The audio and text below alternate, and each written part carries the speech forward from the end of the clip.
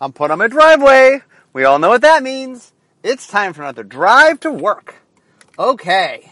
So today, last time, I started talking about the design of Onslaught. And today, I'm going to continue. So today, last time I did the overview, and today I'm going to talk more about the actual card-by-card stories. And what I like to do is, as I talk about cards, I hit a lot of the issues that maybe I didn't talk about in the big picture as I hit the small picture. So we're going to start in A with a Phaedo Alchemist, a 1/1 1/2 wizard that you could tap or untap. Target artifact or creature and had morph you. So last time I talked about how when the rules team came to me, that as I was trying to sort of branch out what morph could do, I came up with the idea of activated abilities or triggered abilities. When you unmorphed, they triggered and had an effect. We saved those for legions, but the one thing I did do is we did put some stuff in this set that had tap abilities. So that's kind of allowed us to have a little bit of the sense of having a spell, but they weren't, instead of being abilities, just the creature naturally could tap to do it. And so this is a good example of a creature where if you untap it, it could tap things. And so that might be useful. That your opponent, might be planning the attack, figuring out what you can or can't attack with, and sort of planning ahead, not knowing that morph you have, secretly, for just a single blue mana, could tap one of their creatures. And notice, for example, it has a very low morph cost, and that's very much on purpose, so that essentially for you could tap something. And the neat thing about this is it's a 1/2 creature, which means the act of using the morph ability actually shrinks its size, but you get a little bit of use out of it. So it turns it from a 2/2 into a 1/2, which it goes down. But because it has this ability, it allows you to sort of get some interesting use. So one of the things about morph that we definitely looked at is a lot of times morphs upgrade, but sometimes you can trade. It's one of the advantages of having a 2/2 rather than a 1/1 as the base ability, is there's a space to go down from it. Next, also in the Phaedo, a Phaedo Grifter. 2/1 1/1 wizard, tap 2 untapped wizards to tap target permanent. So one of the things, the reason I wanted to point this out, they're very similar from a Phaedo. So one of the things is I wanted to stress that we were trying hard to make sure that the different creature types had different themes to them. Well, one of the things we wanted to do was we wanted to focus on a bunch of different creature types, and we wanted them each to have their own deck, meaning there's a certain style of play they have. So wizards, we decided, they were blue, they were going to mess with you. They were going to tap your stuff, they're going to counter your spells. They're just kind of very much, tricky blue wizards. And another thing that we tried to do, one of the things that we wanted is, before this happened, before Onslaught, tribal mostly meant I grant an ability to my creatures of a certain type. If you go to Alpha, you have Goblin King, you have Lord of Atlantis, you have Zombie Master. Each one of those, which were the very first, tribal lords, is kind of like, if I have Goblin King in play, my goblins are stronger. If I have Lord of Atlantis in play, my merfolk are stronger. One of the things we tried really hard in Onslaught is to come up with some ways to make creatures have value in a slightly different way. So here, for example, they're part of a cost. It's like, I need to have wizards in order to do something, but I'm using them. If I tap them for this effect, then I'm not using them. The good thing about wizards, and the reason that tapping wizards made a lot of sense, is, in general, wizards are small. Having a mechanic where you had to tap beasts to do something is a lot more a larger cost, because beasts are big enough they want to attack. A lot of wizards are 1/1s and 1/2s, and so tapping them isn't that big a deal. You'll notice when we get there that we also mess around with tapping with soldiers. Also, they're small, but we'll get there. Next, Arcanus the Omnipotent. 3 for a wizard legend. Tap, draw 2 cards, 2 a blue and a blue. You can bounce Arcanus back to your hand. You can return him to your hand. So one of the things that was going on in this block, in fact, both Odyssey and Onslaught, was the idea of the pit fighting. So one of the ideas behind the story was there was a place where wizards would fight with magic, kind of to recreate what the players, were doing. And it was called pit fighting. And the idea was these two people would get into an arena, and then using whatever magic they could, they would fight. And some of the fight was actual fighting, and some of the fighting was magic. Kamal Pit Fighter originally, was one of the best pit fighters, and he was the main character of our story. And what happens in Odyssey, he was Kamal Pit Fighter, and then here, we'll eventually get to it, he became Kamal, Lord of Krosa? Fist of Krosa? We'll get there. Anyway, Arcanus was one of the pit fighters, and he was supposed to be a really crafty and dangerous blue pit fighter. Where we're like, okay, well, what does the dangerous pit fighter do? And of course, as we like to do sometimes, we like referencing the classics, right? What does he do? How's he good? What if he just taps to Ancestral Recall? Oh, that seemed really good. And then we gave him a second ability that allows you to bounce him to your hand for 4 mana. So he's hard to kill because if your opponent destroys him and you have the mana, you can save him. He's also pretty expensive. He's 6 mana, 3 of which are blue. So the reason we can make a creature that's tapped to, Ancestral Recall is, well, he's hard to get out, And but he's a 3/4 creature. So also notice that he was a wizard legend. So a little history for you. At this point in time, legendary was still a creature type called legend. So when Legends first came out, that's the first set to have Legends in it. Legends was the 3rd expansion of Magic. So Alpha came out, and then there was Arabian Nights, and then Antiquities, and then Legends. Legends introduced the idea of legendary creatures. Now, interestingly, the lands and other things were legendary, but the creatures were legends. And so this is still at a time where they were legends. So this is Wizard Legend. That would later change, but not for a little bit. Next, Artificial Evolution. Early, I'm talking a lot of blue cards first. A lot of A cards, blue cards starting with A. Artificial Evolution was an instant for a single blue, and you could change a creature type. So essentially what it was is, if you remember in Alpha, maybe you don't remember, in Alpha there were 2 cards. One was named Magical Hack, and one was named Sleight of Mind. Magical Hack changed a land type, so you could change, swamp to island or plains to mountain. And Sleight of Mind changed a word. You can change blue to red or green to black. Now, Sleight of Mind and Magical Hack were permanent. Once you changed something, it was forever changed. Artificial Evolution didn't do that. It just did it as until end of turn. And the idea was there were a lot of memory issues, and a lot of the ways you want to use this as a surprise. Is they do some big effect or do some activated ability, and haha, what you thought was going to happen did not happen. And sometimes you could do some pretty fun stuff where not only could you shut off their things, but by changing it to something that you cared about, could turn on your things. A thing to remember is, during this time, I believe, have we changed over yet? One of the things that happened is, at some point we changed over to having tribal stuff just affect your stuff.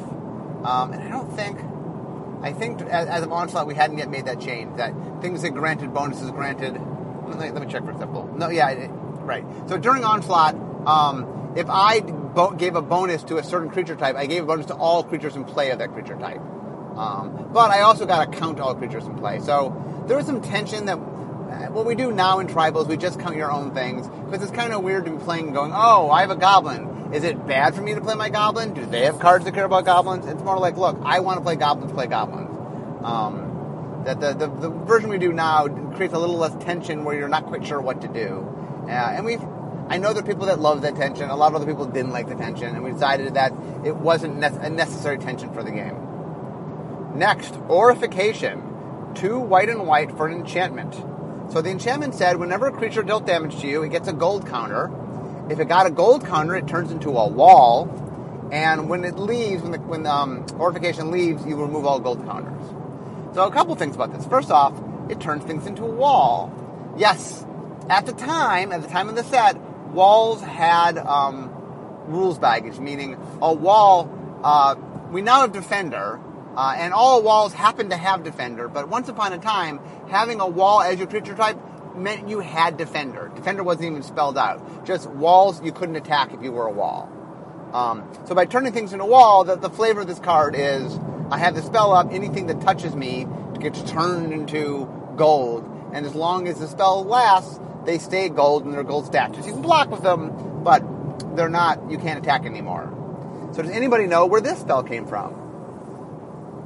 This was me doing a white version of a card called No Mercy from Urza's Legacy. So No Mercy was a black card that said, whenever a creature damages you, kill it. I'm like, well, this is white. White's not quite as mean as black. So instead of killing you, it paralyzed you. Now the interesting thing is when I made the spell, it wasn't Orification. It didn't turn you to gold. My spell was just, I think whenever you got hit, you got a counter on you and you became a defender. I think in my head, my idea was more like, oh, well, I had this sort of aura of pacification or something. And like, when you come, I sap away your desire to want to hurt me. And so you're now a pacifist and you no longer will come and attack. But Creative Team said, nope, turn your gold. So, I mean, it was cute. Okay, Aven Brigadier. 3 WWW, that's 6 mana, for a 3/5 bird soldier, flying. All other birds get +1/+1. All other soldiers get +1/+1. Okay, so there's a bunch of things about this card to talk about. So the first is, there's something that I started doing during Odyssey that we continued during Onslaught, which was, so early on, when Magic first started, things had one creature type. So when Alpha came out, you were something. In fact, the reason a lot of people ask why Goblin King wasn't a goblin, when clearly in the art he's a goblin, and the answer was Richard wanted to have lords. Interestingly, we no longer support lords, but Richard wanted to have lords, and so since he only could have one creature type, he made it lord and not goblin.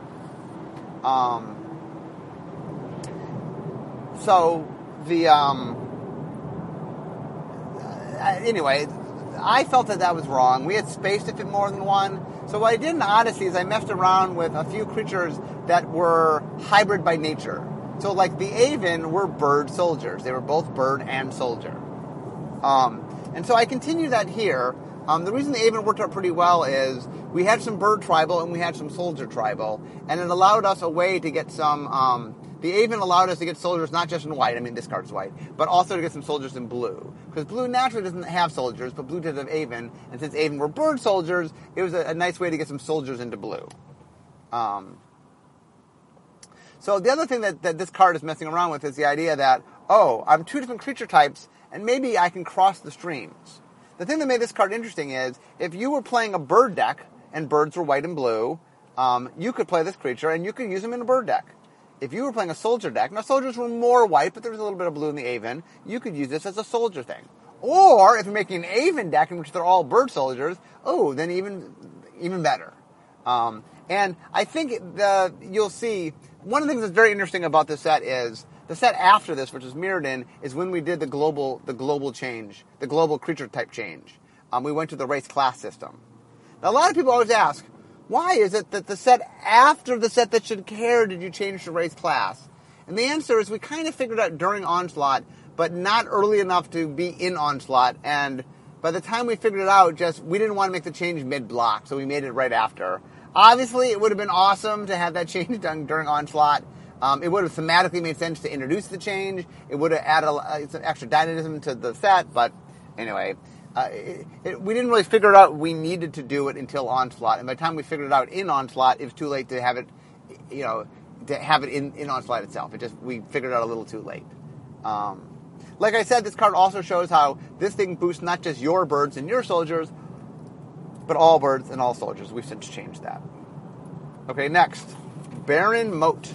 A land enters the battlefield tapped, tap for black, cycling for black. So I talked about this last time. I just wanted to talk about the cycle a little bit. This is the first alphabetical one that has the cycle. The idea was we had cycling lands. So Richard originally, just to refresh this, Richard came up with cycling. Richard wasn't on the wasn't on the design team for Onslaught. Where did cycling come from? Cycling came from the fact that Richard had created cycling. Cycling. Cycling was a repeat, but where did cycling come originally? So cycling originally was in the first set that had it was Urza Saga, but it actually was designed by Richard in Tempest Design, and we had a bunch of cycling cards, not a lot, just a couple. I don't even know if it had a mechanic necessarily, and then we decided it was pretty cool, and that there's too much stuff going on Tempest, so we held some stuff back. And then Mike Elliott, who was on the design team for Tempest, then used it a year later during Urza Saga. Yeah, okay. But anyway, it was coming back. We were bringing back cycling.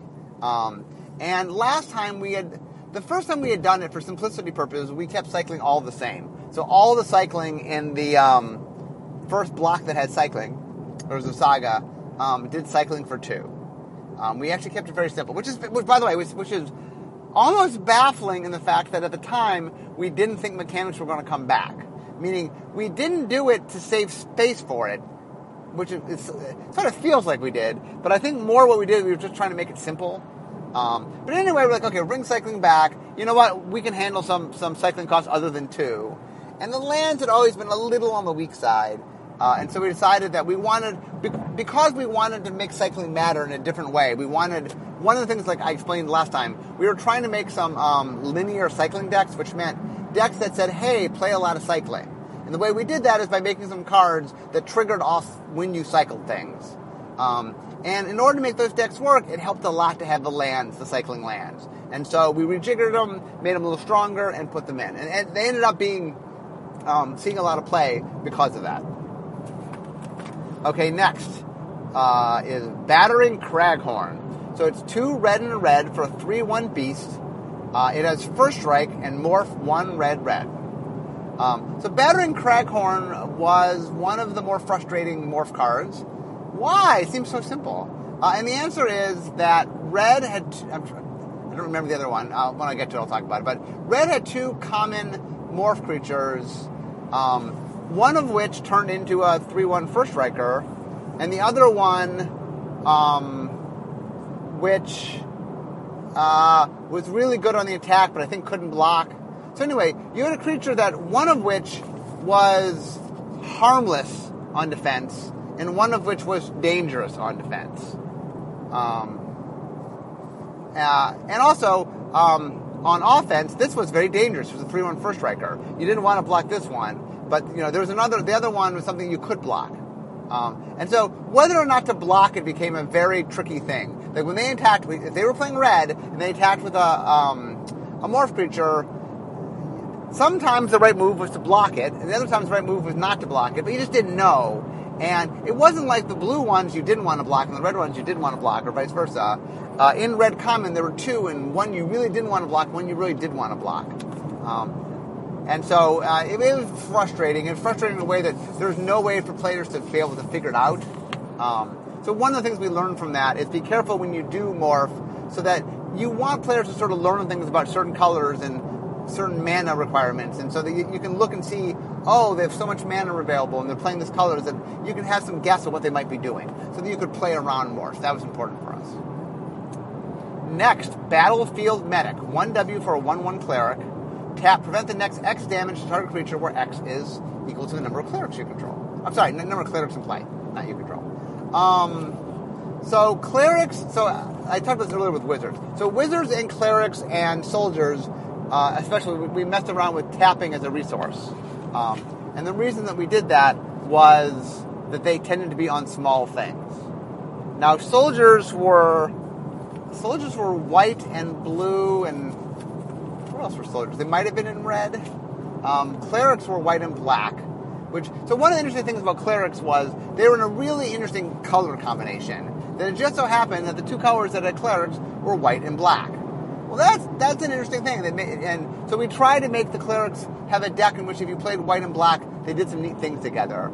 And so the white-black deck definitely was kind of a bleeder deck where you played defense with the white clerics and you kind of got offensive with the black clerics. And we'll get to that in a sec.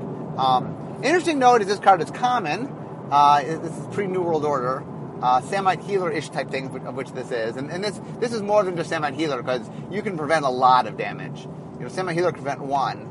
This thing could prevent, depending on how many clerics you had, could do all sorts of things. It was really, really, could be really brutal in the right deck, in the cleric-based deck.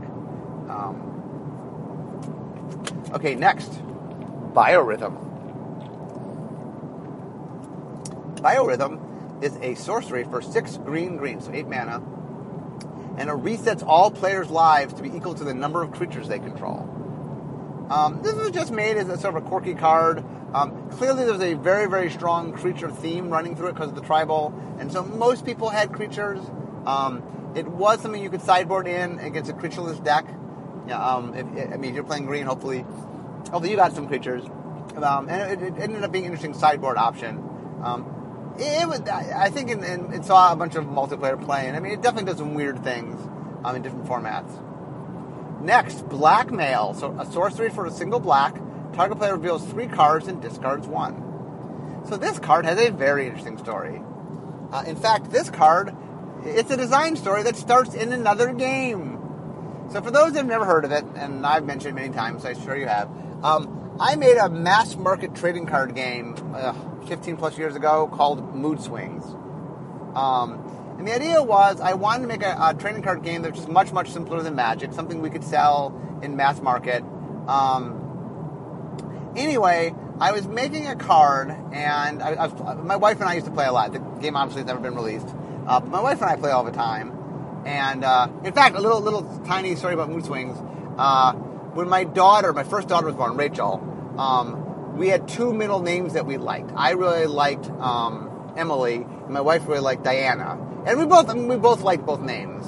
And so we used to at lunch play Mood Swings over lunch. And every day at lunch we'd play best 2 out of 3.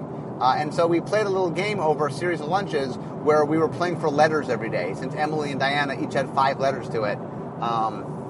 And everybody thinks that I was taking advantage of my wife, who almost beat me. I was down 4-1. She had D-I-A-N, and I had E, and I came back. Anyway, so there was a card. Originally, it was like coercion, where I look at your hand, and then I get to pick whatever card I want. And Laura really hated that card. And what I realized was the way the game works is you draw a hand of cards and you just play the hand of cards. You never draw more cards. At least back then that's how it worked. Anyway, and so the fact that once I looked at your hand, it took a lot of surprise out of it. So Laura wanted a little surprise. I said, well, what if I don't see all the cards? What if I just make you show me 3? Now, later on, when you only had 3 cards, sometimes it's seeing the whole hand. But early on, it was a card that kind of got stronger as the game went on, because you start with a full hand of cards and it goes down over time. But anyway, I made this card, and I made it for Mood Swings, and it played really well in Mood Swings. And I said, it's kind of interesting that, that your opponent gets a choice, but not total choice. And so I made this card, and its playtest name, I'm trying to remember what it. Mood Swings, all the cards are named after emotions. So I know the playtest name of this card was named after the Mood Swings card, but I do not remember it. It was something like Suspicion or something. But anyway, a Magic card had origins outside the game of Magic. Next, Blistering Firecat. 1 red, so 1 and 3 red, 4 mana total, for a 7/1, trample haste, is a cat elemental. I'm sorry, it was a cat. Should have been a cat elemental. We'll get that in a second. It's a cat. And then end of turn you sacrifice it. So it's kind of like a ball lightning from the dark, which was a ball lightning is a 6/1 trample haste sack at end of turn for RRR for red. And so this basically was similar, but it had a morph cost of red. So you could play as a morph and then bam for red attack them with a 7/1. And so essentially, the neat thing about this was once you chose to use it, you lost it. So it's sort of like I can have a reliable 2/2 creature, but if I really need to explode, I can do that. And if I get them low enough, I can surprise them with a 7/1. Sorry. Okay. Oh, by the way, this thing was a cat. So the card was literally a cat made out of fire. And so the reason I say I wrote elemental down, not because it was an elemental, but it should be an elemental. So it was a cat.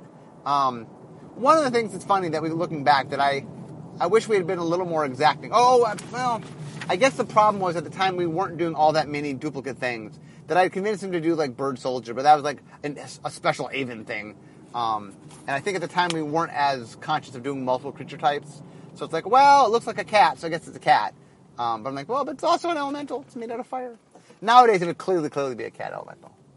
So I apologize, elemental people. We did not give you this card as an elemental, which we should have. By the way, a little side note. If I had Magic to do all over again, I think one of the things I might do is spells that are clearly created out of Magic, of which a creature made out of fire, maybe you argue is. I might have had elemental creatures, just like we had artifact creatures in Alpha. I mean, if I've started, in the beginning game, just that, like, you make an illusion. It's an enchantment creature. You make a creature that's clearly made out of magical energy. That is a enchantment creature, and that's something we had introduced to the game from the beginning. If we'd done that, I think we could have defined enchantment creatures in a way that we could do vanilla. Anyway, things that were not. Okay, next, Bloodstained Mire.